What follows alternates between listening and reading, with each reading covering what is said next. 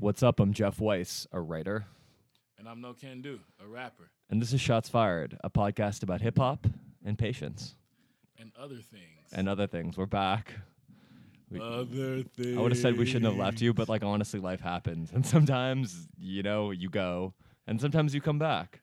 And sometimes we're here. We're actually recording right now from...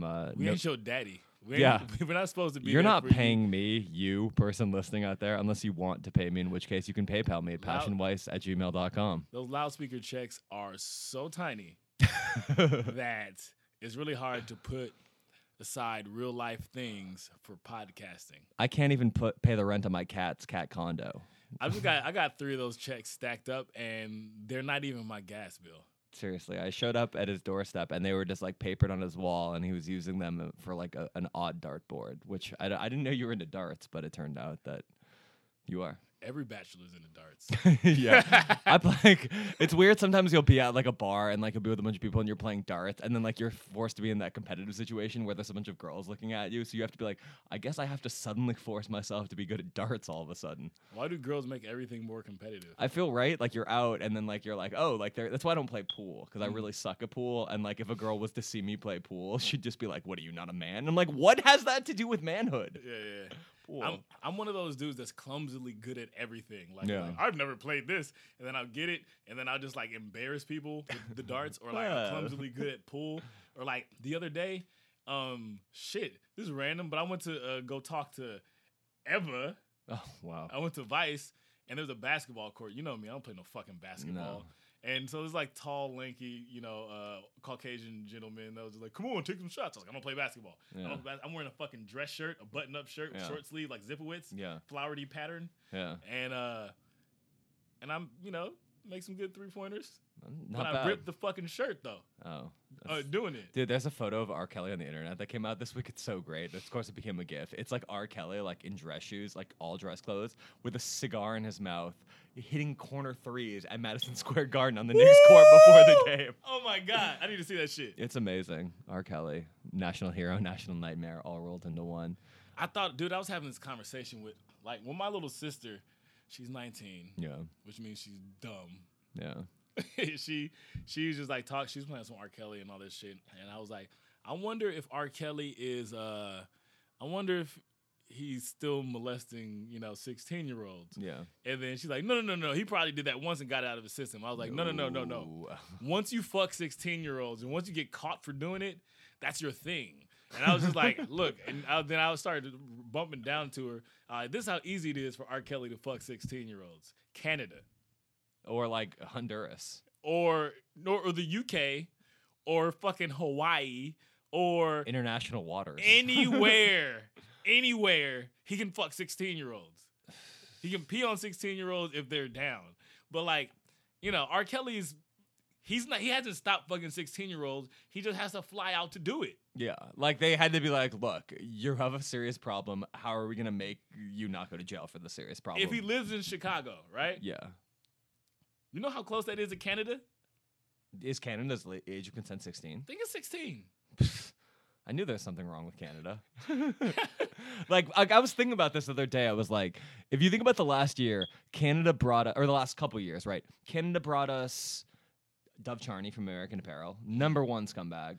Yeah. They brought us Drake. Yeah. They brought us The Weeknd. Yeah. Why? What happened to Canada? I thought it was just a nice, lovely place where everyone was what Michael happened J. to Fox Alanis Morissette and Clearly Canadian? Remember that drink? That beverage? It was a good. Yeah, it was a good beverage. They took that shit. They're we need to rebrand ourselves as scum. Because maybe they're holding up a mirror to America. And they're America, this is what you are. Yeah, it is. It is they're we can out douchebag you, which is amazing. Are we recording, by the way? Do we know? Yeah, when some shit is red, it usually means it's recording. All right, lovely. Yeah. Well, you're getting a podcast. A lot happened in the last 5 months, 6 months. We've gone through all kinds of emotional vicissitudes, life changes. I don't know if I really want to talk about them on the air, but shit. So much has gone on. My dog might be dying now because she might have eaten the roach bait in James's house, which was where we're taping from. No more. We're not taping at Dash. Yeah. No, we're in sunny South Central right now, and yeah, We you wanted know? more authenticity, or at least I did. James, Yeah. this is your everyday life. I, being the hipster scum that I am, we're like, oh, all right. But but I'm- South Central's pretty lovely these days. I think it always has been. I'm a hipster myself. Or I'm a blipster. Like, you know, I'm the type of person that says I was listening to that before you knew it existed. Yeah. I was wearing. Oh, dude, I was in the studio with this dude, and he had on glossy black nail polish. And Which was your thing. Well, see, here's the thing. When I first met you, you had black nail polish, I think. When I was in high school, you know, I had the little, you know, I was dating the white girl with the pink hair, and fucking, you know, It's a good look. I had the motherfucking what's that shit? The Sharpie on my nail or whatnot, and black Sharpie, and then so that's like fucking 1996. You were like Tyler the Creator before Tyler the Creator. Just not didn't want to advertise it, and then and then Not so as angry. and then so like, you know, in 2012, 2013, I was doing that shit, and then, you know, I did that shit right after Ike died last year for like a month too. And then I saw this guy, and he's like, he thinks he's flossy. I wish you could see my pop collar motions. He thinks he's flossy and fresh, and I'm just like, in my head, I'm like, you're such a basic dude. And for one, you have on glossy black polish. That's like, you should have matte. And you stunted on his nail polish. yeah, I did. Like, look, Yeah. bro, Dangle's small bottle of nail polish tosses to him casually. Yeah, like this is Catches such, it that's, crushed. That's just it's so like, you know, feminine, but it's just still like, I feel like there's, you know, he's a very basic, and right now, you know, he can have this conversation with Yeah, people yeah. where they're like, oh yeah, that's like some like rebellious thing that you're doing, old fashioned. Yeah. And for me, it was like faggot, or it was like you're doing something that is not cool. And I let you know, like, it was like There is like a different sensibility growing up in the 90s where it's Yeah. like there were certain things where when I was interviewing like Kamasi Washington about Thundercat, he was like, nah, he was dressing the same way in 1999. Yeah. It's just like everyone was like, yo, what the fuck is up with your friend? yeah, Like, yeah. they're like, your friend is weird. But here's the thing: once you get on a stage dressed like that, That's cool. then like chicks be like, oh, that's how that looks. I mean, look how David Bowie, like not really conventionally good looking guy, not like definitely not like in good shape. Kind of looks like a apparition, but like got on stage, killed it, Mm-hmm. could do whatever he wanted. Like literally, You change handsome. yeah, You you do. change handsome. Well, it's like I also like when Action Bronson would say like I'm gorgeous. Like I think he just said it enough, and like people started to believe like Action, and you're like, I don't know about that with Action Bronson. Yeah. No, I mean, I dated this girl, man, that was so obsessed with beauty. And like, I'm like, hey, like, you put all this makeup on, but what really made me like you is like your fucking, like, this confidence that you had at certain times. And like, you know, like, it has nothing to do with like the fucking color of your makeup. Like, for one, Is this like Kendrick Lamar song? no, it's not. Hold on, my little sister's calling. But hey, if I had the choice, she would be wearing black lipstick and a fucking choker and looking like fucking Fairuza Fairuza Balk. Balk. I saw that. I like Yeah. that you had that thing. Yeah. Fairuza Balk was kind of popping in like 1998. Hold on. Hey, you got my computer in your car, huh?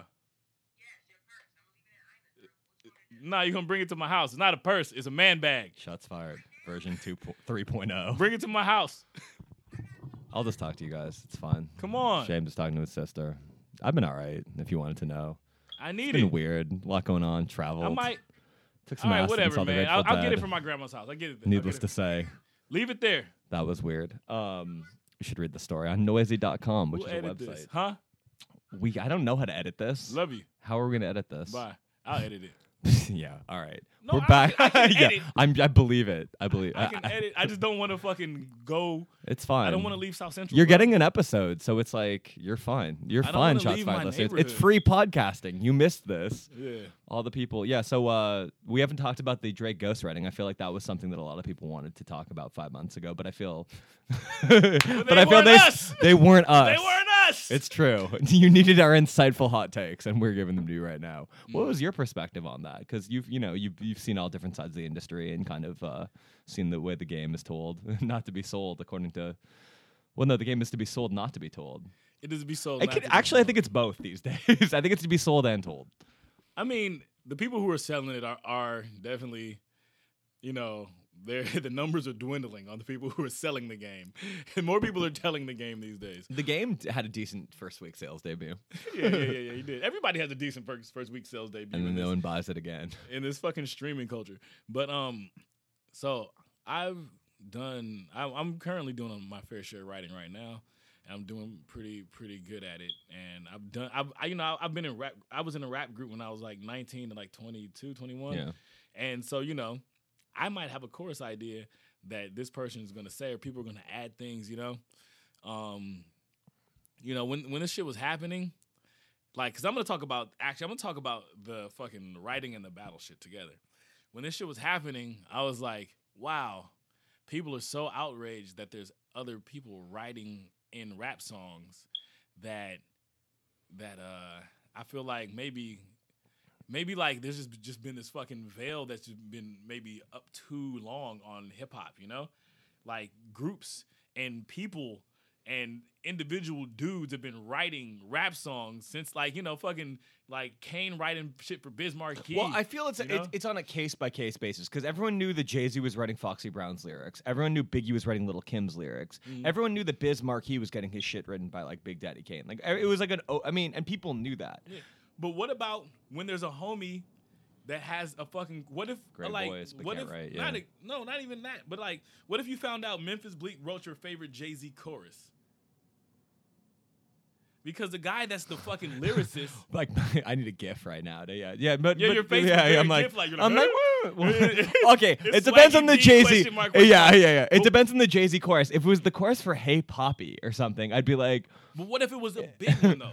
No, well, I'm saying that would be a bigger one. Okay. Because because Jay-Z kind of dropped some knowledge in Hey Poppy. Yeah. But here's the thing, like there's like. You can be a fucking lyricist all you want. Yeah. But then there's people with different like skills. There's people that have a crazy pen. Then there's people that have a great conceptual minds. There's people that have great a sense of melody. Yeah.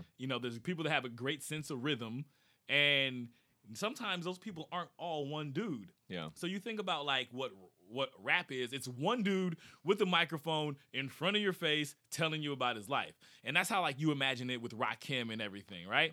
But look how limited those songs are as compared in terms of like melody, in terms of concept, as compared to a fucking Beatles song. Yeah, it's true. And the reason why the fucking Beatles shit worked I agree. is because there's a dude that's like, I'm rhythmic as fuck, and this should go like this. And this guy's like, well, I'm conceptual as fuck. What if the world was this way? And then there's Paul who's like, I'm melodic as fuck. Yeah, well, that explains why the Beatles solo shit isn't nearly as good. Exactly. And imagine putting on the same BPM Rakim song to the same BPM Drake song. Yeah. And think about how many different elements are being used. Yeah. Like musical elements, are being used, and why this song is fuller and more complete than this song. That's a really good idea. Well, it's interesting. There's been a lot of like culture wars, I feel like, right now about like Thug and Future and kind of like, and it's like interesting because I'm like, first of all, I don't understand. Well, I think Thug is amazing because I'm like, yo, first of all, he's not writing, but he's saying amazing lines. Like he's freestyling. Like I look good writing. As your dad on a Friday. Yeah. Like that's a crazy ass line. Because I was talking about with Far East Movement, and they were like, I don't understand. I was like, well, here's the thing. I was like, it's so good because everyone's dad on a Friday looks the same, so it puts a different mental image in everybody's mind. Your dad is getting dressed up. It's not his dad, and it's how your dad looks to you. Like exactly. Oh, you look sharp. Boss. And I remember being like a little. You remember being like a little kid, and like you see your dad, like your parents going out or something, or like your mom going out or whatever it is. It's like so it brings you that image. Or like, or he had another line where he was like, he has a song where he's like, "Never Made Love," and it's like about how he never he met a girl, but she looked like his brother's nurse, and then he rhymes. He goes, he in a hearse, and so he never slept with the girl that looked like his brother's nurse because she reminded him too much of the nurse and reminded him of his dead brother. Yeah. Like, and he does that in like 4 bars, but everyone like has to think it has to be like they're like J. Cole telling a song about having premature ejaculation is like, and you're like, yo, whoa, can we talk about that song? Like, no, on everything, I'm with you on that. Like every time that song would come on, the J. Cole song, I'm like, this is so juvenile. Why the fuck? Why the fuck is a man that's damn near 30 or 30, like talking about like his first time having like I don't remember. I blocked that out of my memory. I blocked that out of my memory, but like I literally, if I get together with my homies and we start talking about deep shit as grown ass men, I'm not gonna be like, when I lost my virginity this way, it's gonna be like, nah, dude, I couldn't even fuck that bitch because she reminded me of something that made my stomach turn. Yeah, some like real incident that like some real grown man shit. And I feel like Thug is like 24, right? Not even. I think he's like 22. He's 20. Well, I guess that fast life will kind of put you there. But Yeah. I look at J. Cole as more of a pop dude anyway. You think like?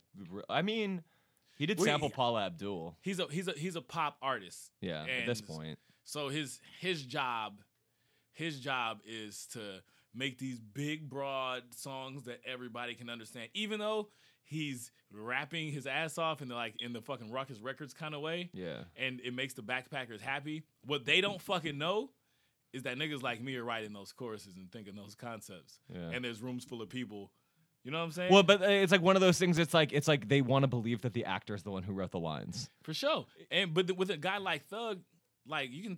Damn, I'm about to piss But people no off. one could write Thugs. But I'm gonna say with a guy like Thug, it's more like the Rakim shit, except he has the melody. So the concept may not be this big broad thing that sucks you in, but it's like, you know, it's really just like this empty ass beat and a dude just fucking barring out and saying shit from. Well, his he also perspective. like, and if you're just thinking like melodies, this fool has like melodies. He has counter melodies. Like if you like traced it out like an arc, you'd be like, whoa, what is like? Yeah, but it's not pop though, because No. that shit does what it wants to do. Yeah, there's definitely no. I mean, the closest thing I think he has to a pop song is probably "Best Friend," Mhm. which is also an amazing song to sing to your animals. I sing that to both my animals. Izzy's right here. She might have. Hopefully, she's okay. Is it Miyaki? Yeah, she's killing it. Yeah, no, I just started posting photos of like my cat and my dog, like, but just making fun of like real hip hop. Like I'm just using them to make fun. I just like can't believe we're having another like hip hop culture war in 2015. But back to that battle shit.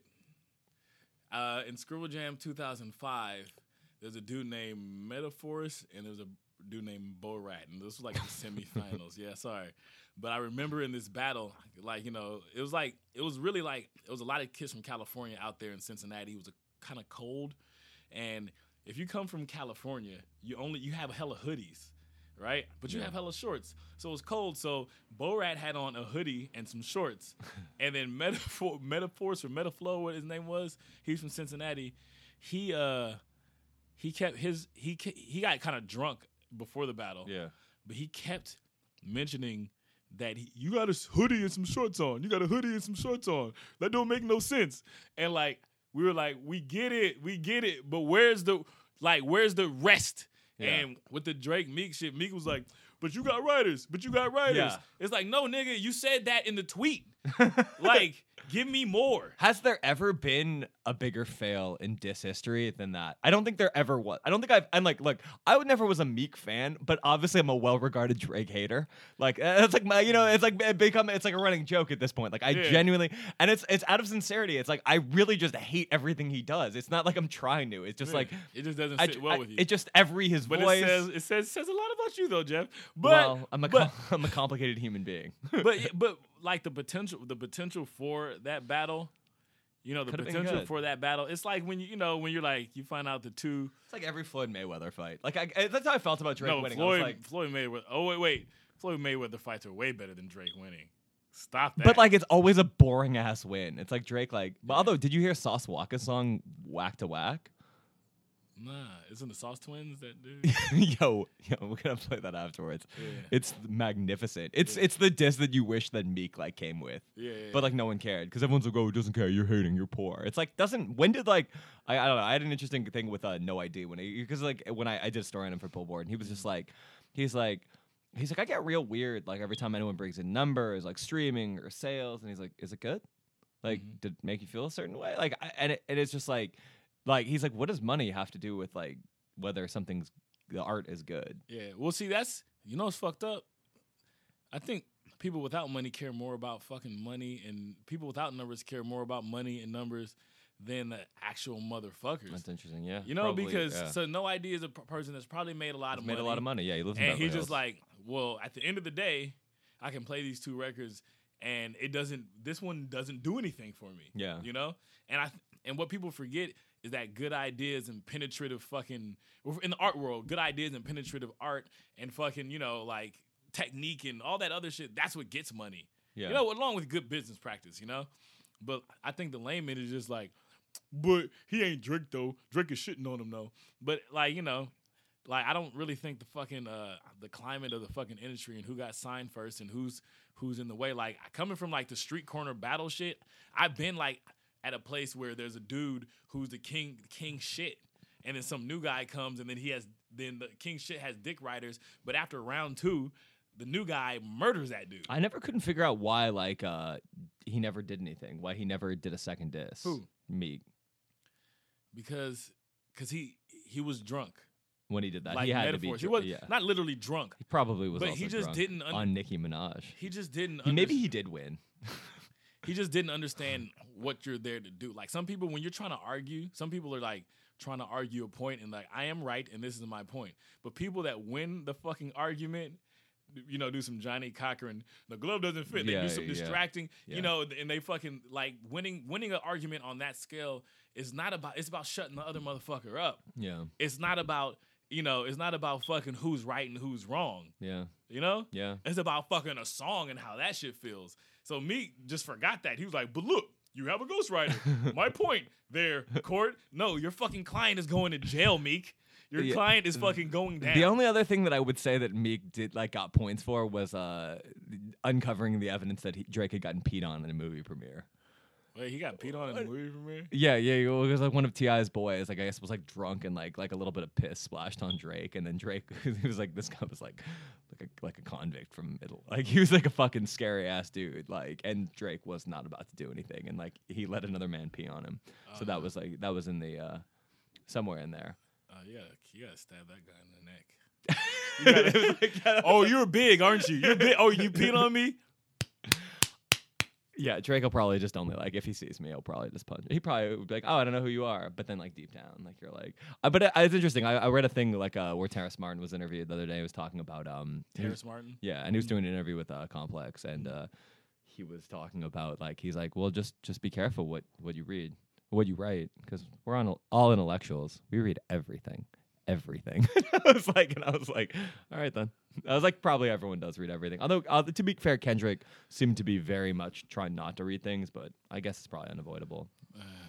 Dude, I don't give a fuck about none of that. So what's next, bro? How long are we gonna talk about this shit? I don't know. Why don't we go? Well, fuck it. Let's just go into the episode. This is Saul Williams. That was we did take this many moons ago. Yeah, a long time ago. I don't remember the episode, but it was good. You told your famous Saul Williams story. I think I remember fanning out a little bit too hard about the time that I fanned out. Yeah, we talked about. It's interesting because he had this Tupac musical, and now the Hamilton musical is like blowing up. So maybe it was like a little ahead. Yeah. Who David Diggs from Clipping was? Yeah. So we should probably. David is a tight dude. He's a good rapper, good actor. Yeah, the Clipping dudes are fascinating. They just actually wrote a piece on Screw for my website, or William did. Mm-hmm. Those fools are the biggest regional rap fans you've ever found out. Like that guy, they will talk to you about like obscure Houston, Louisiana, and Bay shit, like all day long. Like, well, they're from the Bay. Yeah. Yeah. I mean, they can definitely tell you the ins and outs of Benny Cohen was career. Yeah, he was living in a Buddhist monastery for like 12 years in the middle of his career. All right. Are you a big fan of Leonard Cohen? Shots fired. I became one for sure. Yeah. Definitely. I mean, his writing is superb. Yeah. I mean, when I was a few years ago, I read his first novel. You ever read that novel he wrote? No. All I can think of is hauntingly beautiful, but I think that's my description of it, not the title. But the first novel that Leonard Cohen wrote around the time that he was living in the Chelsea and hanging out with all the other characters that were living in the Chelsea, and he had just moved there from Canada. His prose is extremely rich, dense, poetic, really beautiful writing. And of course, his songwriting, we all know from songs like Hallelujah. And I mean, there's so much. I heard him on the radio, on Radio Nova, like maybe 6 or 8 months ago, and they were playing his new album. He has a new album, and I don't know how old he is, 78 or 80. He's up there, yeah. He's up there, right? I met him once, actually, here in LA. Wiki that. But but they played one of his new songs, and he was like reciting a poem, and like normal in his songs, he had women singing and all this stuff, and it was so simple and so perfect as a song in terms of structure. It's like I remember at the same time I had seen a play at BAM by Peter Brook, who's also like 80, and just my wife and I were talking about how that sort of wisdom that comes with age allows you to manifest something so simply. Like he wrote a song that was like just simple, as if I were to go, a song could be written like this, sitting in front of the mic, as if I could compose something. Oh, he did it in real time? No. It's a recording, but you could hear how perfect it was and how simply he achieved it. Yeah. And you knew that was nothing but mastery. It was the same thing with the Peter Brook play that I saw, where it was like a person was on stage with like a coat rack. And during the course of the play, that coat rack became a ship, became a table, became a chair, became all these things. But the stage was really bare. Yeah. But the story was rich and dense, and we traveled with nothing but a coat rack. Yeah. Just that simple mastery. Me, I love that. I love that in writers and filmmakers and musicians. Was there a first thing that, the first like form of the arts that you were drawn to? Was it like acting? Was it music? Theater. Was it writing? Theater. Shakespeare is what turned me on. I got cast by my third grade teacher to do Julius Caesar. I played Mark Antony, and that was the same year that Tila Rocket's Yours came out. Yeah, and so on one hand, I'm discovering Old English. My father was a pastor, so I knew Old English a bit from like perusing through the Bible. Yeah, you know what I'm saying? And thought that was funny, like saying shit. That thine not, yeah. Like, okay, thou shalt not, all that shit was funny. But Shakespeare was playing with it, like the layers and levels of meaning, and learning how to break down text like that to discover, meaning and all that. You think in like third grade you were able to see that though? Enough to go, oh wow, it was like learning another language. It was also the year that I started studying French. Mm-hmm. So I started studying French, I started studying Shakespeare, and I started listening to hip hop. And all of those things were language. The language part of your brain was probably going crazy. Yeah, so it made me pull out a pen and a pad and start playing with words on the page. I started It's interesting too, because like Tila Rock sort of like kind of the first, it gets often credit for being like the first like really complex rapper. Yeah, it's also the first hip hop song over a breakbeat, if I'm not mistaken. Mm-hmm. It's also the first song Rick Rubin ever produced. Yeah, it's recorded in his NYU dorm room. He told me the story of making that song because, in the song he's like, they're like, Tila Rock is like, do you want it? Yeah. Mm-hmm. Would you have it? Would you flaunt it? Hell yeah. Those people going, yeah, hell yeah. That's MCA, Ad Rock. That's the Beasties. Yeah, they're at NYU at the time. Yeah. Hanging in Rick's dorm room, and he needs extra voices as he's recording that. That's the Beastie Boys, and it's yours.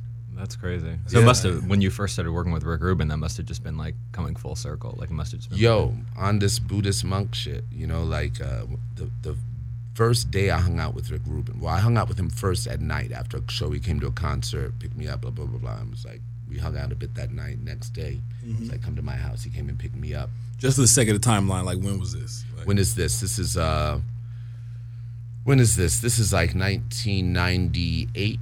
Okay, for sure. All right. And I'm here doing a concert at, I forget the name of the place, but I remember Carlos Nino, I remember Zach De La Rocha was there, Ben Harper was there, Miles played cello was there, on Wilshire, the Atlas. I don't remember the Atlas. Yeah. See, yeah. This is pre-Low End Theory. Yeah. And, is that near? Is it like east on Wilshire or is west on Wilshire? Is it like near the El Rey? I can't even call it right now. Yeah. No, I think it's more east than that. Okay. Mm-hmm. It's like the E-Bell. There's like the Wilshire E-Bell, I think. Like I don't even know. E-Bell's like K-Town almost. Yeah. It might be that direction. It's more that direction. I remember we left there, got into his like Rolls Royce, drove to DJ Shadow's house. Kicked it, talked music, blah, blah, blah, blah. And then the next day he brought me to his house. And this is my first time hanging out with Rick, really. And we go we enter his fucking house.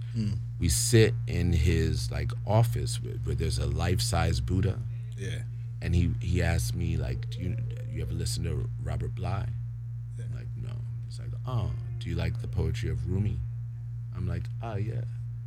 And he like puts in this tape, presses play, crosses his legs, closes his eyes, meditative stance, and for the next 45 minutes, it's sitar and Robert Bly reciting the works of Rumi over sitar. Wow. Doesn't say a word. Stops the tape after 45 minutes and is like, so how did you start making music? And so I said, yo, I started writing rhymes right after I heard It's Yours by T. La Rock. And he goes, oh, wow. That's the first record I ever produced. Damn. Boom. That's crazy. Yeah. It's crazy how like full circle, really. Yep. Yeah. It's Oh interesting my how God. both of the founders of Def Jam kind of became Buddhists, like monks, kind of. Because Russell Simmons, like his house is. I did an interview with him, and it's like Buddhas everywhere, like gravel. My theory would be that if you snort enough cocaine, it builds something like the Himalayas inside of you. Whoa.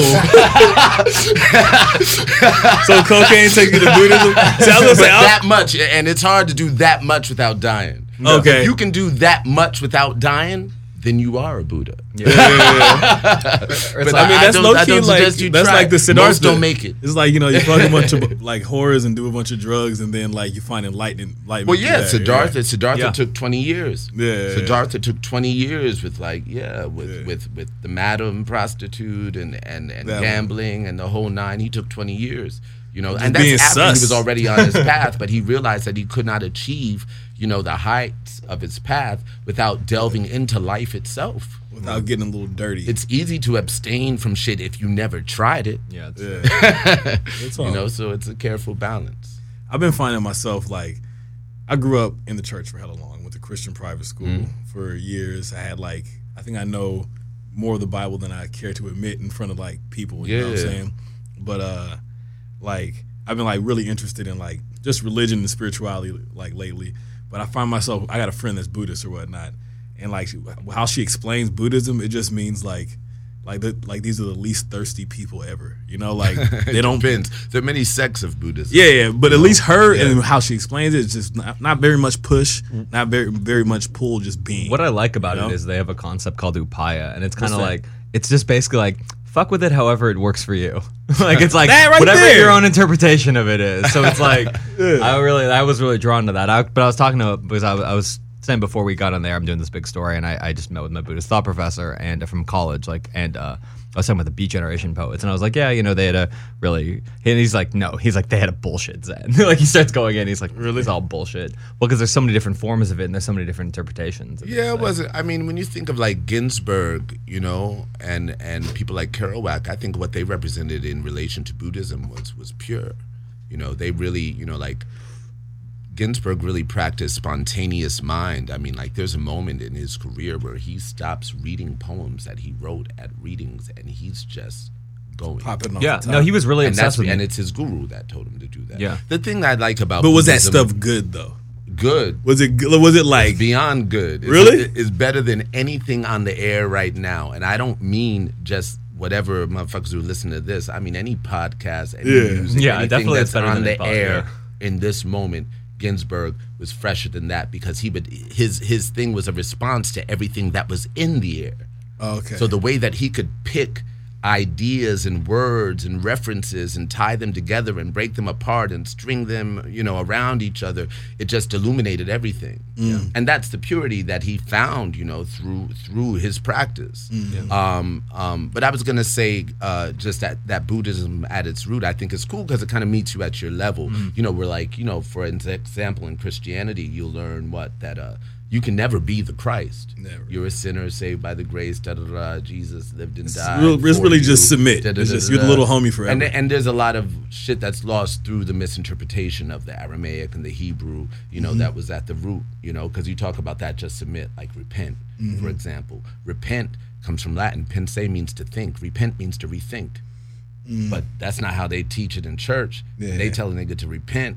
They be like, get down on your knees and beg for forgiveness, as Yeah. opposed to think again. That's what repent means. Think again. Yeah. One is empowering, the other one takes away your power. Yeah. You know, Buddhism, on the other hand, like anyone can achieve becoming the Buddha, wow. right? Yeah. Through suffering and attainment and you know, discipline and what have you. It's within everyone's power to become that. So it's interesting. Me, I don't belong to any of these groups, but That was my next but- question. I was gonna say like, what, you know, how old are you? How old are you? Oh, I'm 10 years old. My birthday is February 29th. I've had 10 birthdays. Damn. Yeah. Okay, so I want to say through that whole time that you've, I think I just did the math in my head, but through that whole time, Yeah. like how, like, have you ever had? Because you said your father was a pastor, you know. Yeah. So have you ever have you ever been led to be like, oh, I really fuck with this religion right now, or I fuck with this way of thinking right now? Oh, like. I mean, I've been led to the point of investigation, not Yeah. to the point of fucking baptism or joining. Yeah. I mean, like, but there's several modes of thinking. I was a philosophy major Yeah. in college, and I'm sincerely interested in how and why people think the way they do, and also in disciplinarian practices that are useful Yeah. in life. Life hacks. And so there's some religious ideology, which is to say that comes through or from certain religions. I mean, come on, Joseph Campbell said religion is like very poorly interpreted poetry. I would say that some poems,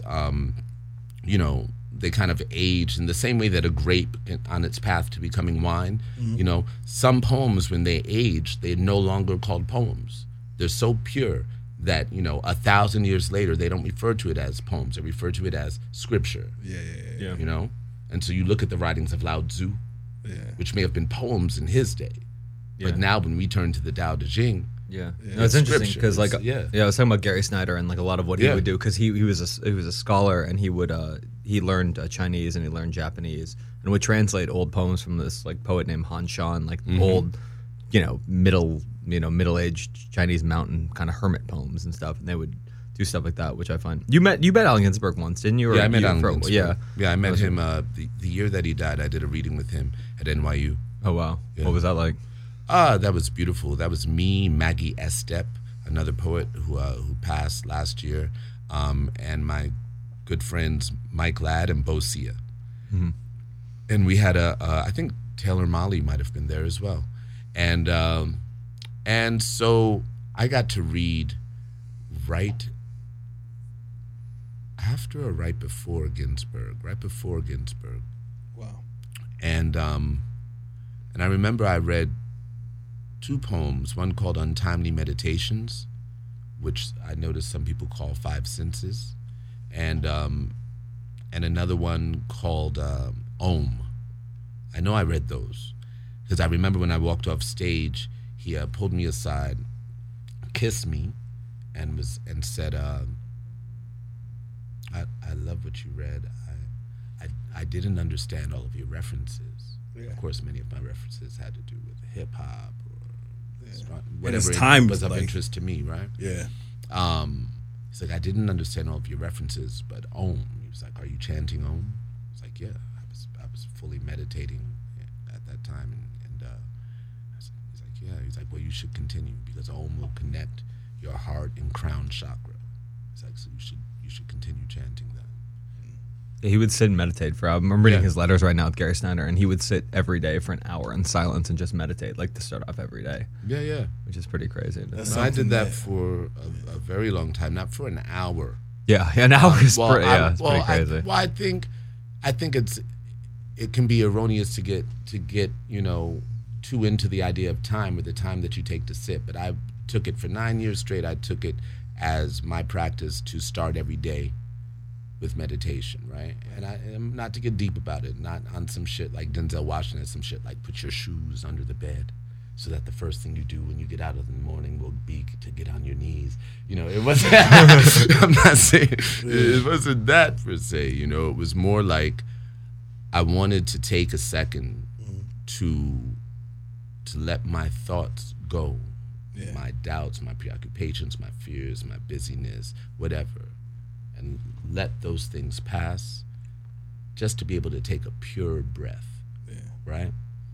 And I'd give myself, it could be I gave myself 10 minutes. I have no idea of the amount of time I sat. Which is until you got right, basically. Basically, there's a moment in meditation where time, as we practice it, disappears. So I could very easily get up from sitting and be like, that was an hour. And look at the clock, and 14 minutes have passed.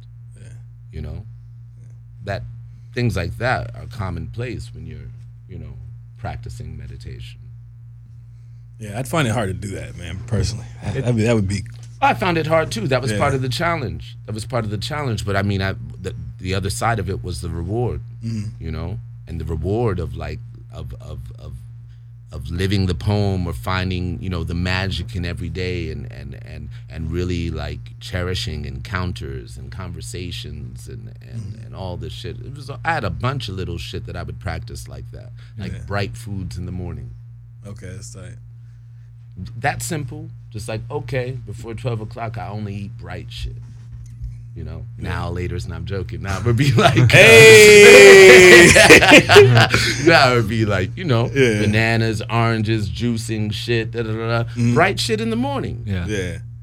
And that's that sugar that gets your brain going anyway. You get a you know? smoothie in the morning, you feel top notch. I've got one ritual right now, and I didn't do it today, but I play. I moved back to my old neighborhood. All right. I'm in South Central. I'm off. I'm gonna say the exact streets, but but I've like lived on the west side. I've lived in Oakland or whatnot.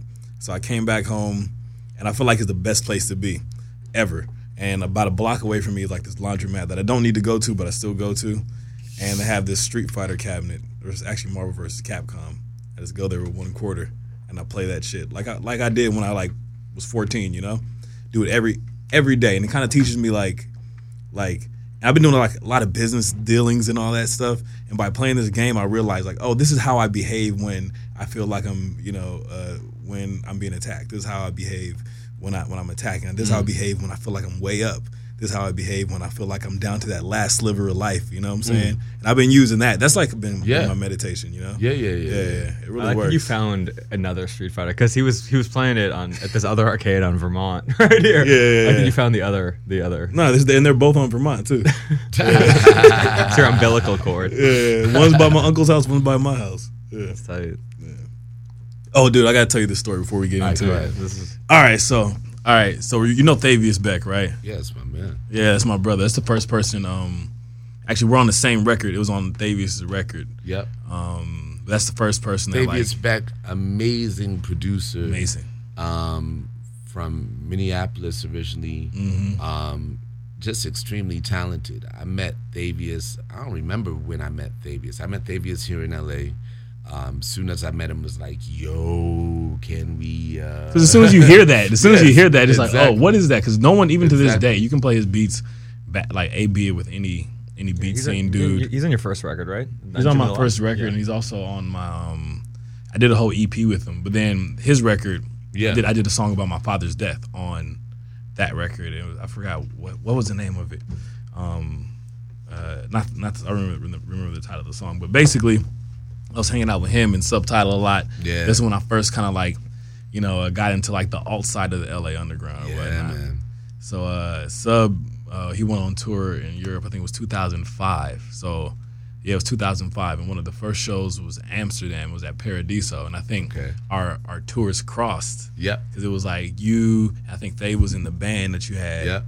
And so we're downstairs, and me, I've never, you know, at this point I've only been to Mexico. You know what I'm saying? I've never left this side of the world.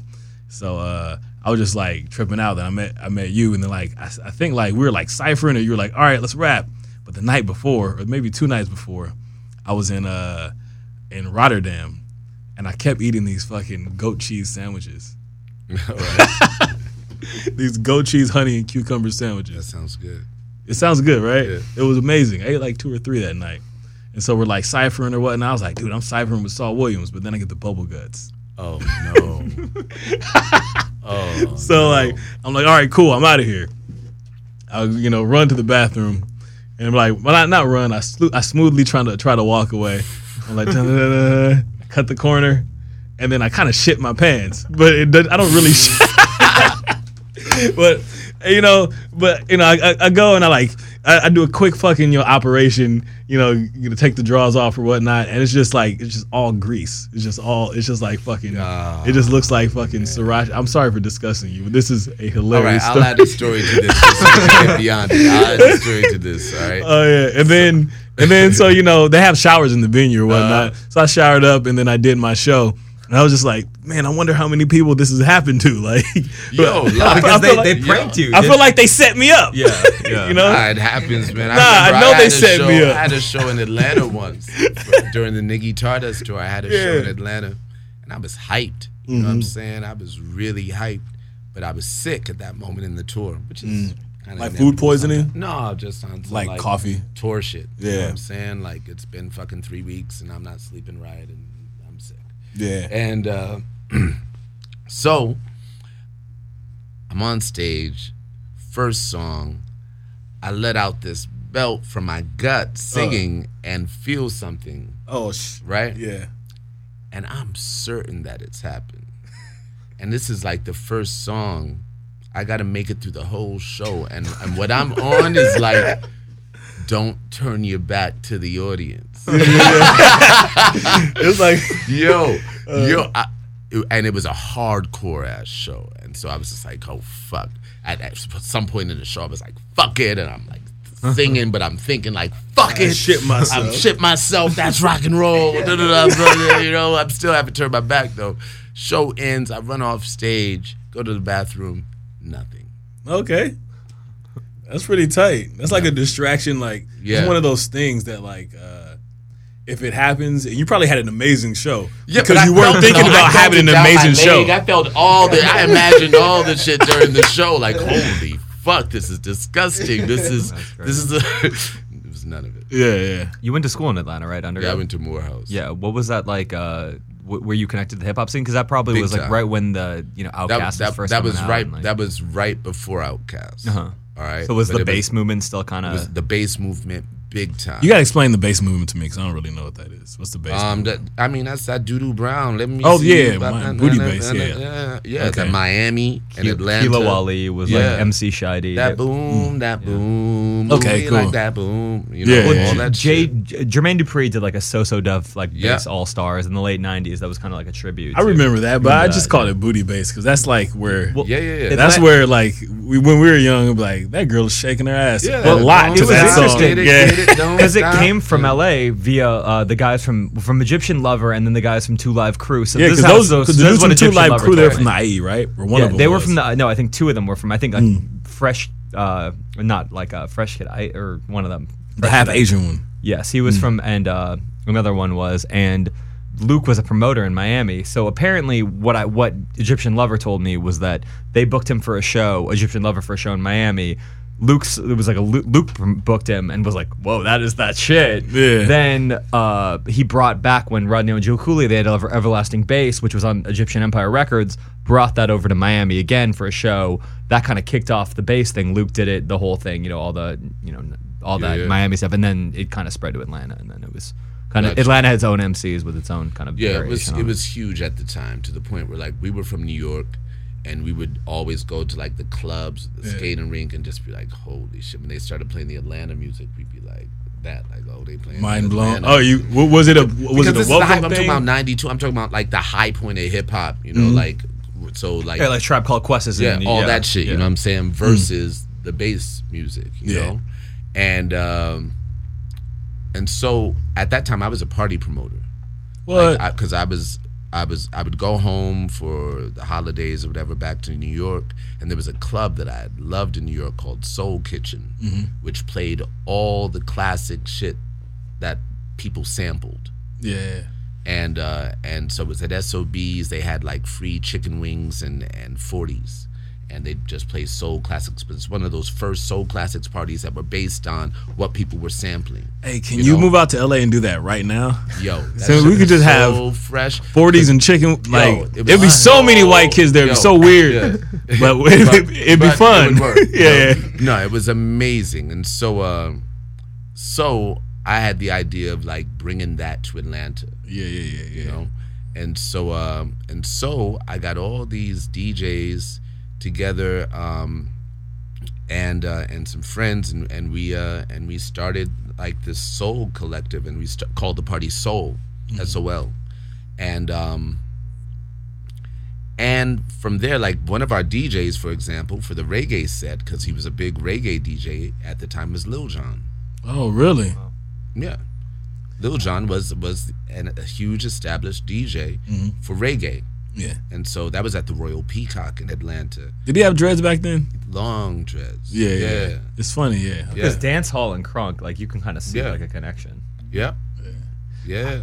I love hearing those stories of when, like, you know, people, because I feel like, you know, it always really works like this. And I like to think of it like when I think of like Oakland or whatnot, how like, you know, Digital Underground had, you know, there was Pac kind of in Digital Underground, and there's like E40 and Mac Dre and Vallejo, and all these people's like paths cross, and you never, Master P, as a too. fan in Master P, you There never was a really know lot this of paths shit. that crossed there. We were, Until, you know. Soul Messiah. I can't name how many people I'm pretty sure everybody came through, and that became the Atlanta massive shit out of those, like the soul parties. And then also we had a collective called Red Clay. We created this magazine, and we had like these gatherings, and that, for instance, there was always this girl that would come who wasn't in school there but would come play her guitar, and so we invited her to come play her guitar at our gathering. and it's fucking Beyonce. No, No, and I'm that's in joking. the RE. I know. You know what I'm saying? Yeah. Shit like that. Well, That's essentially, crazy. TLC is Yeah. like coming Goody Mob. Obviously, it's an interesting Yeah. time for Atlanta. I mean, that was like joy. It's joy is Yeah, the well, huge Tupac, thing I think at was that time, you Tupac know? was living in Atlanta, which is I always find one of the most interesting things Yeah. in the Tupac biography is like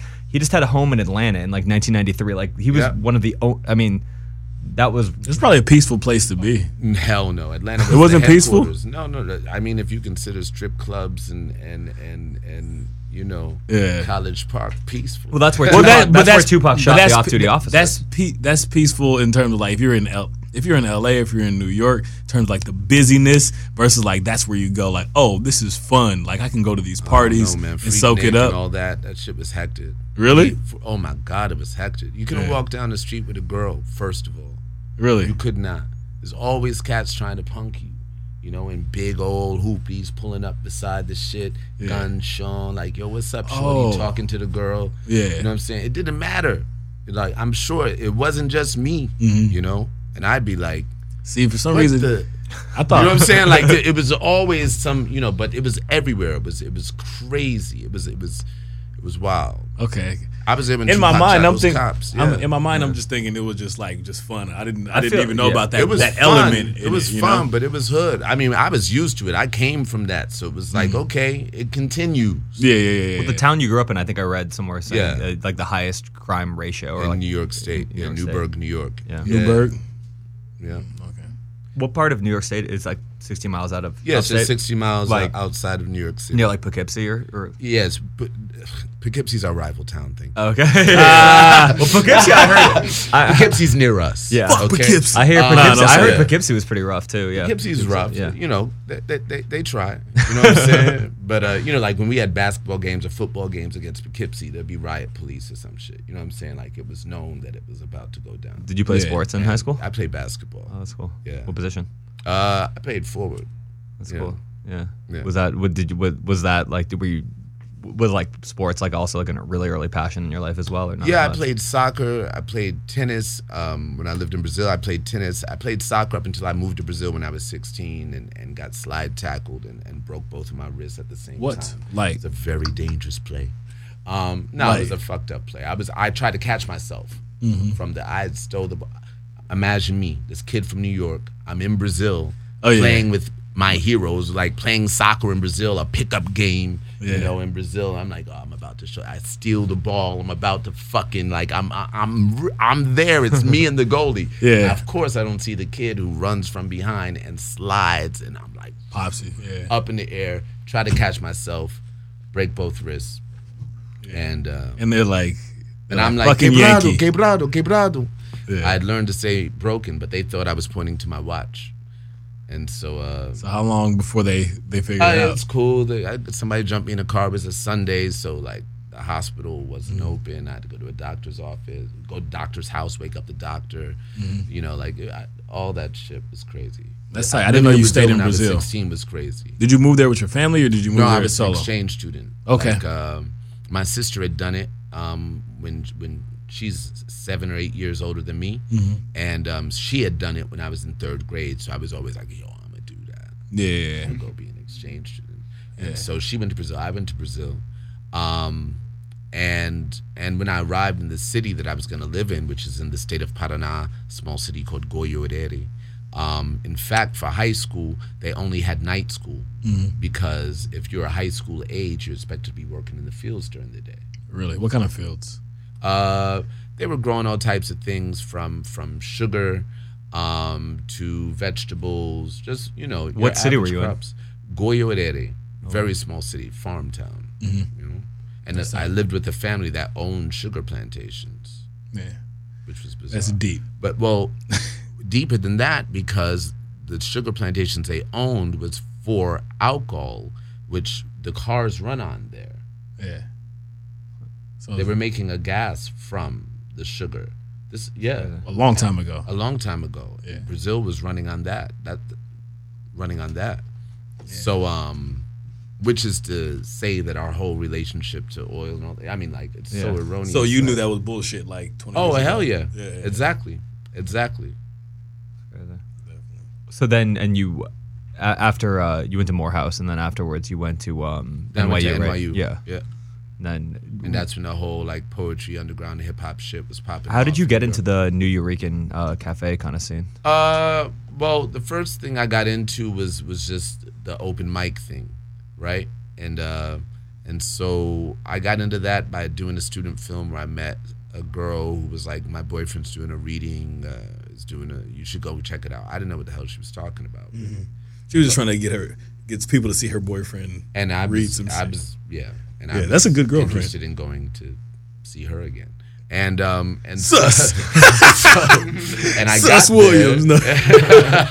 I got there, and the poets that were reading were people like Asha Bendele, Tish Benson, Suhair Ahmad, Mums the Schemer, Dante Smith, who became Yasin Bey, Talib Kweli, Israel Takuma, Wood Harris. There were all these people reading poems there, and I was just like amazed by what I was seeing because it seemed like the shit that I had in my journal, but I didn't know there was an avenue for that, and I didn't consider myself writing poetry. I was just collecting thoughts and ideas. Yeah. And because this is mid-'90s and hip-hop has taken that fork in the road where the gangster shit has gotten commercial and the shit that was fresh has become labeled underground or conscious or backpack or whatever. So it's a birth of the underground. It's a birth of Def Jux and Lyricist Lounge and all this shit. You know what I'm saying? Yeah. And I'm like, oh, this is where they all went. This is where all the lyricists went. You know what I'm saying? And so I watched that poetry reading. I loved it and was like, yo, if I ever find one of those again, I'm going back. So that might have been in October or September of 94. And the first time I encountered another poetry reading was March of 95. Damn. And I had just finished writing my first poem, which was called Amethyst Rocks. And So, yeah. Wasn't like I heard like always wasn't MF Doom showing up there too, like in a stocking cap? That's like the myth. I'm sure he was. Yeah. I mean, there's a lot of Yeah. Common, Pharaoh. There's so many cats that were at poetry readings. yeah. And were fed. And were they like were they participating or were they? Some of them were.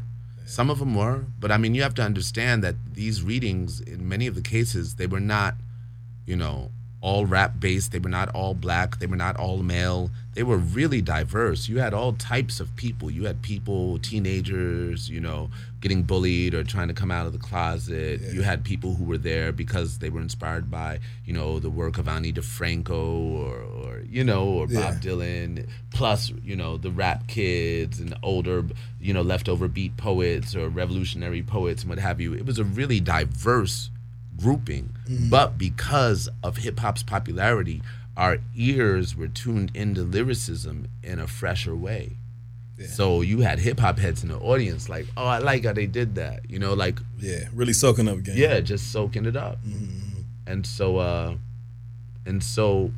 I entered like that. The first poetry reading I hit was not the New Eurekan, it was a place called the Brooklyn Moon, and that's where I reconnected with Yasin and with Talib and people like Erica, Wright, Badu,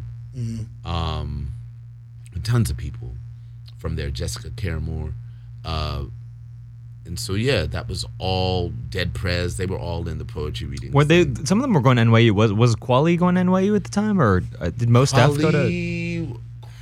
Was Kweli at NYU or Columbia? Lauren was at Columbia. I don't remember what school Kweli was at. I knew him from the bookstore he worked at. Mm-hmm. There's a place called Nkuru Books on Fulton. Didn't they end up buying it or something? Yeah, him and Mose ended up buying it. But at first he just worked in the bookstore. Mm-hmm. And so we were hanging out at the Brooklyn Moon Fridays, and he was like, well, yo, I'm gonna start doing something on Thursdays.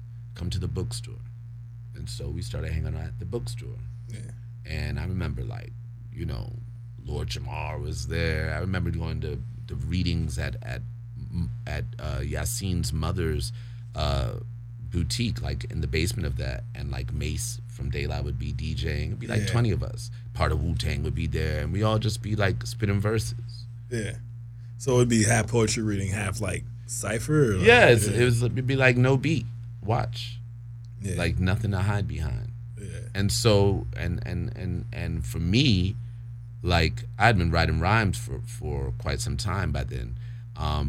And so I was interested in what I could do without the imagined beat. And so started playing initially just around the idea of like, well, shit, if there's no beat, I can change rhyme patterns. I can not rhyme. I can, you know, extend this idea until it gets to here, then bring it back to this, you know, imaginary rhythm. There was so much more freedom. Yeah. You know? That takes me to another one of my two Saul Williams stories. One is I used to battle rap a lot. Yeah. And there was this little like changing of the guards in like 2007, 2008. It was changing the style. It went from on a beat, on stage with the microphone, tournament style, to like how it is now, which was a cappella prize fight kind of things. And I remember, which is very like spoken word slam influence now. But I recently watched a rap battle. I was like, oh really? That's how y'all battle now? Yeah. Well, I asked you for some advice. You were at Low End when Thavius played. And it was during a sound check, and I was like, dude, man, I fucking hate acapella battles, dude. Like, because I was talking about, like, structure. And you're like, no structure. Just do what you want. And then I was like, all right, cool. I tried that shit. And then after that, I didn't take an L for a long time.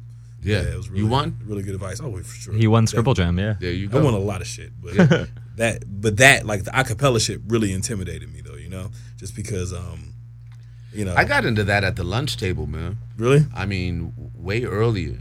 You know what I'm saying? I got into that because it was like we would battle every day at the lunch table. Mm-hmm. I'm talking like junior high school, mm-hmm. you know? And at that point I was writing rhymes like every night. Yeah. You know what I'm saying? And, fresh brain too. Yeah, you know, just on some all types of shit. And I started getting into the wordplay then. And I started feeling like, I felt like a lot of the beatboxers were whack. I wasn't always feeling the beats on the table, you know what I'm saying? Like, and so I'd just be like, no beat, check this out. And so I started getting into that as a battle rapper. I started asking for no beat so that they could hear the way I was playing without hearing some cat. You know, but much respect to the beatboxers. You know, everyone can't be Biz Markie. You know, everyone can't be Rozelle. Everyone can't be. But I mean, like, you know, I didn't grow up with no Rozelles. You know what I'm saying? I didn't grow up with no. That's a rare skill. It's a lot of dudes that can rhyme, but it's not a lot of dudes that can beatbox. Like, you know, I know a dude from San Diego. Yeah, I know a guy from San Diego. Is the only guy that can say like, damn, he's got a tight beatbox. Everybody else is just like.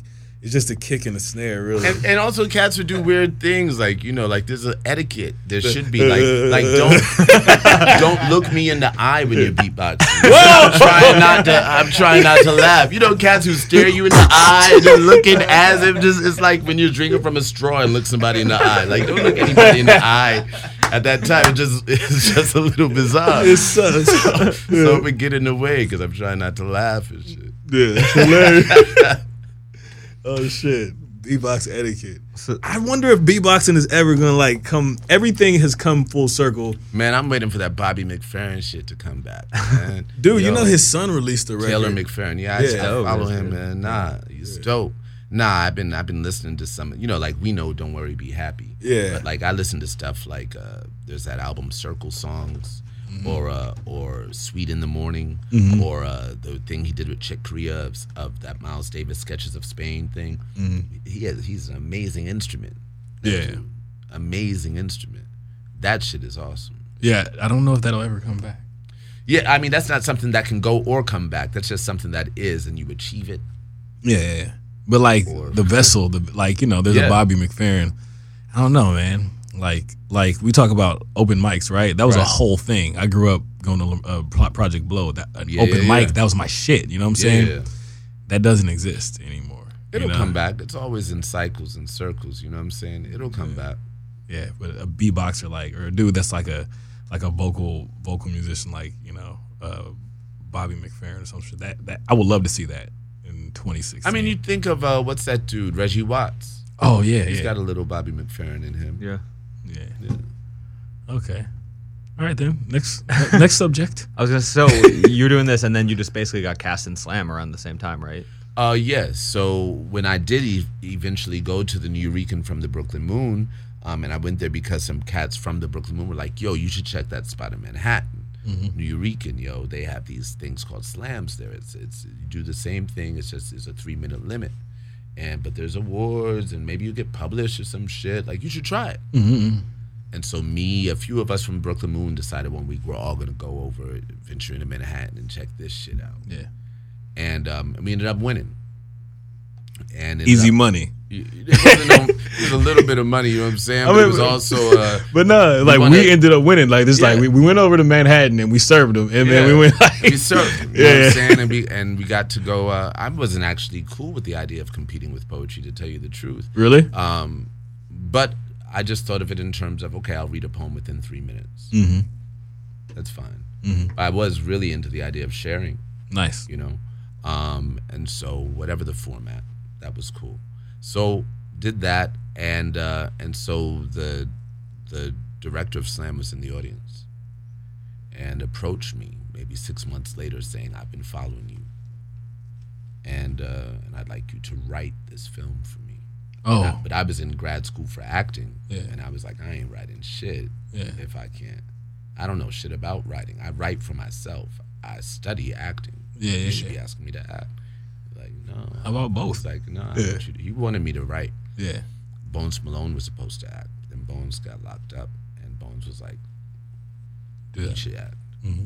And so, And after that, it was pretty much you didn't go to Sundance and winning the Sundance. yeah, and all that shit. Yeah. Sundance, Cannes, and around the world, and that led to. I signed Rick before Slam came out. I signed a book deal with MTV Books before Slam came out, but all in that spin of really the thing in New York started happening before Slam. Yeah. It was like 96 for me, that moment of like winning at the Nuyorican and becoming this local thing in New York. Yeah. And Slam is 98. Like, it took the moment of just being like the local. You were already on. Basically, on and in New and York. Slam was just the big national. That reminds me of Yeah. like thinking that made it that crump thing that what you call Rise. that David LaChapelle did. Like Yeah. that video came out way after. Way Like after crump the was movie. popping. Yeah, it like was you know, already popping. every party you go to, there was like Yeah. battles and all that stuff going on. And then by the time Rise came out, it was almost like things were changing after that. You know? Right. Was that the same way with Slam? Not exactly, but because the film Slam ended up introducing the concept of Slam to the world. Mm-hmm. And so after that, I traveled to like maybe 40 countries Wow. for their first Slam with local poets and rappers getting together. You know, like Slam was really accessible to people, to teachers, students, kids. You know, it became an amazing tool for English or any language professors to get their kids interested in language instead of dealing with a bunch of dead, boring authors. I was at a continuation school. My teacher, my English teacher, had a poetry class after she showed us that video. It was like a Exactly. bunch of knuckleheads and like, you know, fucking cholos and like pregnant chicks. And like, you're like, we're gonna watch this. And you know, two of us became rappers. So Yeah. After that, but that was the purpose of Slam. Like, consciously, because of what we were feeling in Brooklyn when the opportunity came to do Slam, my first thought was, all I want to do is plant a seed in this film so that whoever encounters it will have that spark of exploration where they realize that they have the potential to think, speak, spell their way into or out of you know, the reality that they wish to conjure. Like there's a power in that. And so there's so much conscious language and imagery in that film that it was divinely directed towards casted a like, spell, basically. Consciously. I was literally like, there will be cats in continuation schools that will need the, you know, that will get a chance to see this film, and this will be the thing that, like, that was the thought. Yeah, I mean, that's interesting because I feel like that is kind of in the modern world that we live in. It's almost the only way. Like, I feel like via music, like, people will get into poetry a lot of the time, whereas poetry, or it'll actually sell, it can be commercial. Like, I think of David Berman of the Silver Jews, who's a really great poet as well, but he had, or John Darnell is like an amazing writer. I mean, there is like a really interesting tradition of poet writing. But the cycles of popularity of poetry, you know, that's always special. It always takes some time, you know. Like we came after the 20-something years after the revolutionary, you know, Black Power poets and all that, who came 20 years after the beat poets and all that, who came 20 years after the Harlem Renaissance poets. So maybe it's cycles of 20. I'm not sure. Did you ever get to spend any time with Amiri Baraka? A lot of time. Yeah. Yeah. I also got to speak at his funeral. But what was beautiful about spending time with him or any of those cats was just how committed they were to what they saw in and of the world and in and of their work, and stayed on that. Like, these guys, I mean, Amiri Baraka was someone who was just so purely a poet, Marxist, clear thinking, so intellectual, so far ahead. Like, I was reading a poem of his recently where he was talking about how a typewriter is corny. He was like, who thought of that? Typewriter is corny. He was like, you know, like, why is it flat like that? Why is the keyboard flat? Like, if you tilted it a bit up on the ends, like an arc, we could do shit with our elbows and really express what the fuck we need to say.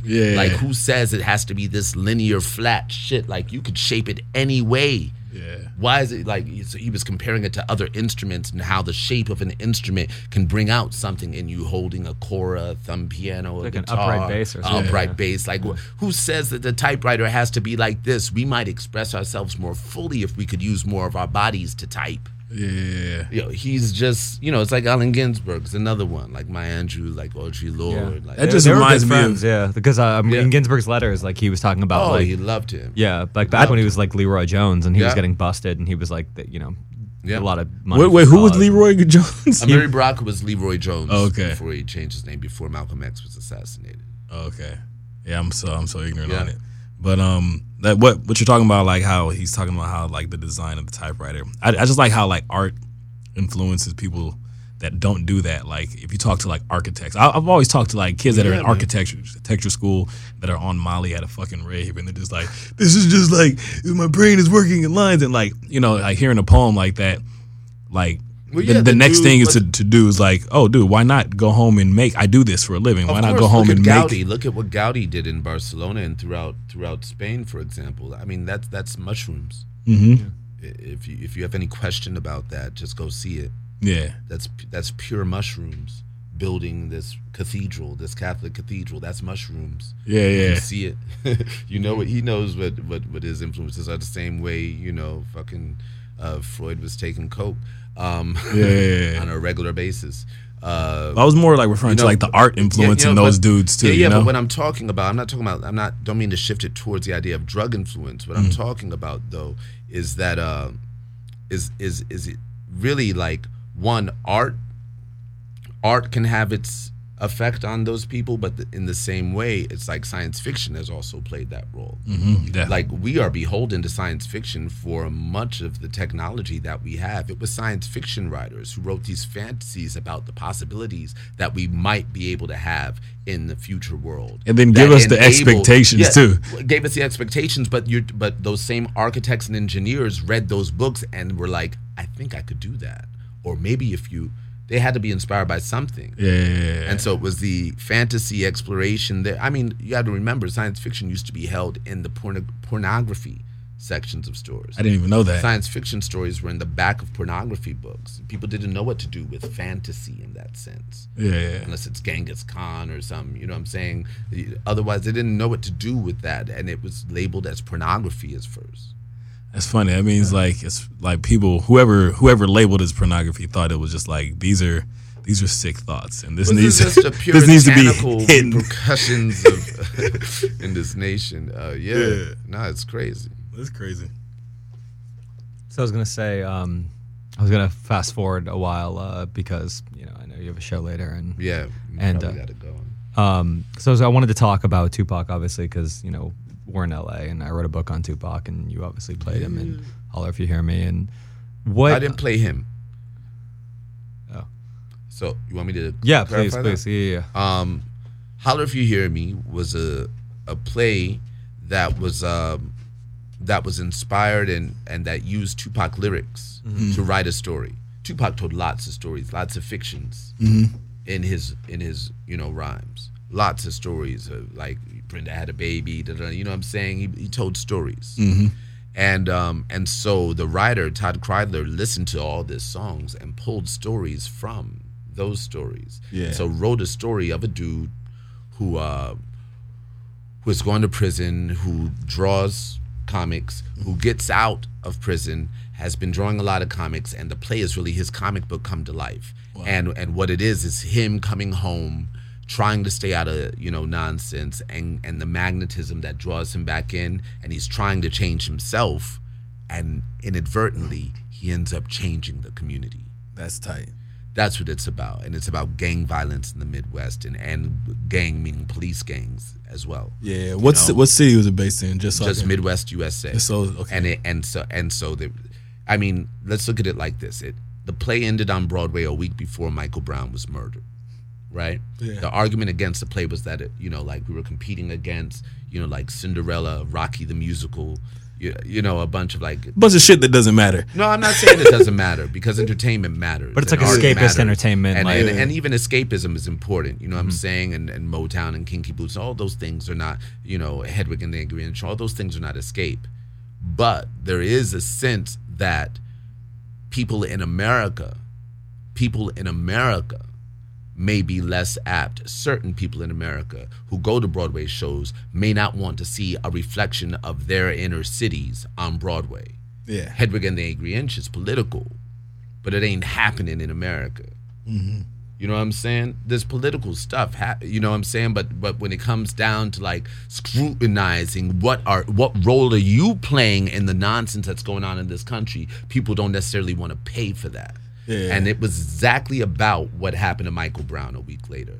Yeah. So extremely relevant. Yeah. And surreal, the scope of that play. And of course Tupac would be in that position of predicting some shit and having a play inspired by him. It was a beautiful thing. It was a beautiful gift for his family to see, for Afeni Shakur, for example, to see her son's work risen to that level and all that means in, the American spectrum of entertainment and the Great White Way and all this stuff. It was beautiful for the family as well. Well, the interviews you gave about Tupac's music and kind of interpretation, I thought, it was a lot of stuff that I thought, when I was writing it, and kind of a lot of stuff that I don't think had been said very much about his music, where I liked what you were saying, how a lot of people always qualify, Tupac, oh, well, he was a great communicator with this, but he's not a great rapper the way like Biggie is, and it's silly because people are crazy when they say that. It's like when people say Mayweather fights are boring. I look at that shit and I be like, this shit is math. He's beating the dog shit out of this dude. And it's like as a rapper personally, I really hate wordplay. I really hate overuse of similes. You think it's easy. You're like, yeah. But when somebody can just say, there's a battle rapper from New York named Goods, and he's just like, this happened, that happened, that happened. And everybody's like, my face just exploded. And it's just because he's using fucking truth. You know what I'm saying? It's the best weapon. No, there's beautiful. Exactly. I like that you point that out. There's beautiful ways in which that happens. I like Tom York, for example, as a writer, or Women and Children First or UN Whose Army, where he takes these colloquialisms, these things that we all say. And puts them in the framework of a song. It's the same way. It's more, it's another thing that's really simple and also how the fuck did you do that? Yeah. Pac was someone who told the truth, but also who freaked it in terms of his storytelling. You know what I'm saying? And also, I think Pac had something a lot of us didn't have, just because how much he navigated around the country during the early years of hip hop. Yeah. So he had that Baltimore shit, which gave him that DC shit, that go-go shit and all that. He had that New York shit. You know what I'm saying? Yeah, he was like MC New York was his first rap name. Yep. Then he had that shit. Then he had the Oakland and the Bay Area shit. He was listening for the Texas shit and all that type of stuff. So that he actually just had more influence than those of us who had on our blinders, who were like, I only listen to the shit from here. You know, like as a New Yorker, I was guilty of that. I wasn't fucking with no LA shit for a minute. I was on the same shit. Yeah. I'll be honest, like I wasn't listening to anything from the East. And I got into the Bay shit by going to the Bay. But even hearing that shit, I'd be like, this shit is weird until you're there. And Until you're sitting there. in the car. Like the same way I was talking about the Atlanta stuff, or something like that. Pac had spent time in all of those regions and tuned into that there. And so by the time he hit the airwaves, he had so many styles in him. It's crazy, actually. Yeah, he was ready to be a national act. Yeah, ready for it. Yeah, and I mean, I always think of that one song. I think it's called "Old School," or I might be missing. Where he starts shouting out the New York rappers. Yo, that's the shit. The one over. Have you heard that over the like ska beat? I don't think I've heard it over the ska beat. Yo, he kills that rap. Yeah. He's talking all about New York and New York rap. I'm just like, holy shit, it's a real. Yeah, and as a New Yorker, you hear that, you're like, oh, he's calling out real New York shit. Yeah.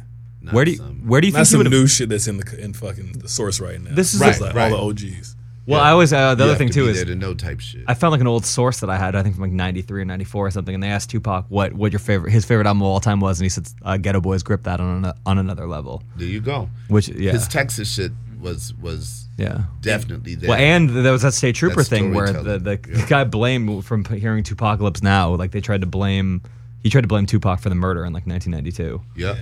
like just because it was too. Yeah. Easy He was out. in prison when that happened. He had to go to court, like be extradited from prison to go to court for that. That's gotta make you just pissed off. Like, dude, I didn't do anything. Like, I'm in jail right now. You ever watch his interview in prison during that time? I'm pretty sure I saw it. Watch Yeah. it. It's on YouTube. Yeah. It's amazing. Anybody who has questions about who Pac really is, watch his interviews That while he's one? in prison. Yeah, I also like where you compared him to Rimbo, and then someone misinterpreted it as Rambo. Playbill today, they called him. They're like, I said that Pac was like, you know, the Rimbaud of America, the French poet Rimbaud, and they wrote Rambo. He's He's like you Rambo. couldn't actually. Yeah. He's like this like French like symbolist poet who's like debauched. You couldn't have two more distinct. Yeah. But you know, Did they change that up real quick? I don't know. They edit that? I haven't been online, but It was in Playbill. I think it's yeah, still it was there. a playbill today. But then I came back and thought, you know what? As a rapper, he was kind of like Rambo too. Mm-hmm.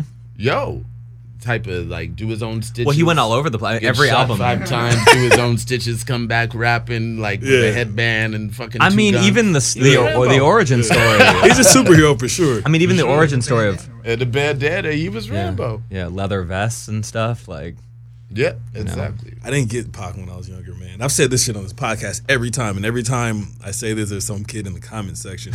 I'm like, I read the comments, he's like, what the fuck are you talking about? I really didn't get that shit when I was younger, dude. I don't know what I was listening for, but not until like I was an adult, like, you know, I mean like 19, 20, was I just like, oh, dude, like this story is pertinent to all times. This story is pertinent to this struggle, you know? For me, I know Pac when he was first on like Rap City or Yo MTV Raps, like the Brenda's Got a Baby type shit. I had a little respect, like, you know, I wasn't bumping that, you know what I'm saying? But when it came on, I would watch, and be like, this kid's cool. This kid's cool. Then when the Digital Underground started, that's a kid. funny. You know, and then by the time like I Get Around hit, by that time I was like, which is a commercial time, I was like, all right. And then I had to go back and forward and listen to everything and was like, holy shit. But yeah, then he reached, I mean, there's some shit, but like, you know, Dear Mama and shit like that, where I was so fucking verklempt by you know, what he was able to accomplish in some of his where do you songs. think he would have ended up, like today?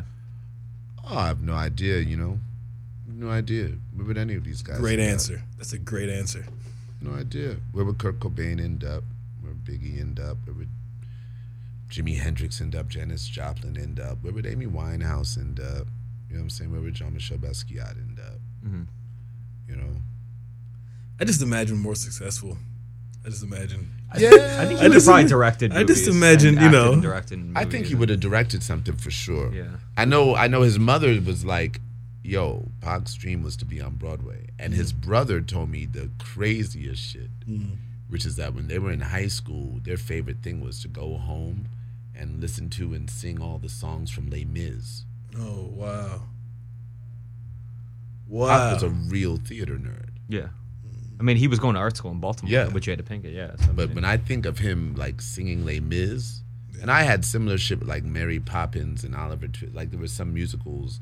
I like Jesus Christ Superstar, the musical. Like there's some musicals where I was like, yo, this shit's hard. I tried to sample Andrew Lloyd Webber on my first album. Yeah. And he wouldn't let me. But You will not clear that one. yeah. So But well, I want to talk about the new album too because I know you got to write. there's So. nothing to say. There's nothing to say. You said it all. I mean, that's the type thing about this podcast is that people are gonna listen to your music. Yeah. But it's good to like just I'm hear not you, gonna say, hear you talk I'll about come what back you're and interested talk about the album because the album is called Martin Luther King, and at this point, that's all you need to know. Play some music from it. Yeah. You know, like there's a whole story that surrounds this album, and yeah, you'll encounter it. That's a great answer. Yeah, I feel like every time like it's so hard to explain. I feel like do you feel it's hard to explain something like after you're kind of done with it and finish it? Or, No, it's just that, for instance, I'm performing at the Roxy tonight, and I think the best explanation is through performance. Yeah. You know, it's like trying to explain a kiss. Yeah. I mean, like, if you're with the right person, you're not gonna waste no fucking time explaining the kiss, you know? No matter how many degrees you may have in poetry or what have you, and how many rap competitions you win. If you're maybe out there being trying text to explain like, a kiss, like fuck you're wasting out to kiss this, you know? Like, just do it. Show me. the emojis don't work. I'm gonna be there, man. I'm gonna take a date or some shit. I think that concert is gonna get me laid, bro. Oh yeah, you think so? I think so. It's gonna make me look really smart to this ratchet that works at the Wingstop by my house. You stepping in with assumptions. Nah, dude, I'm just This hopeful. show might get you shot. I'm You just better hopeful. Bring your boys. You better be on your Capcom. We're gonna edit all this. So what do you got going on? What's next? Like what next? What can people check out for? Martin Luther King, in its multimedia forms. There's a book of poetry coming out in the fall. A film called Dream States, and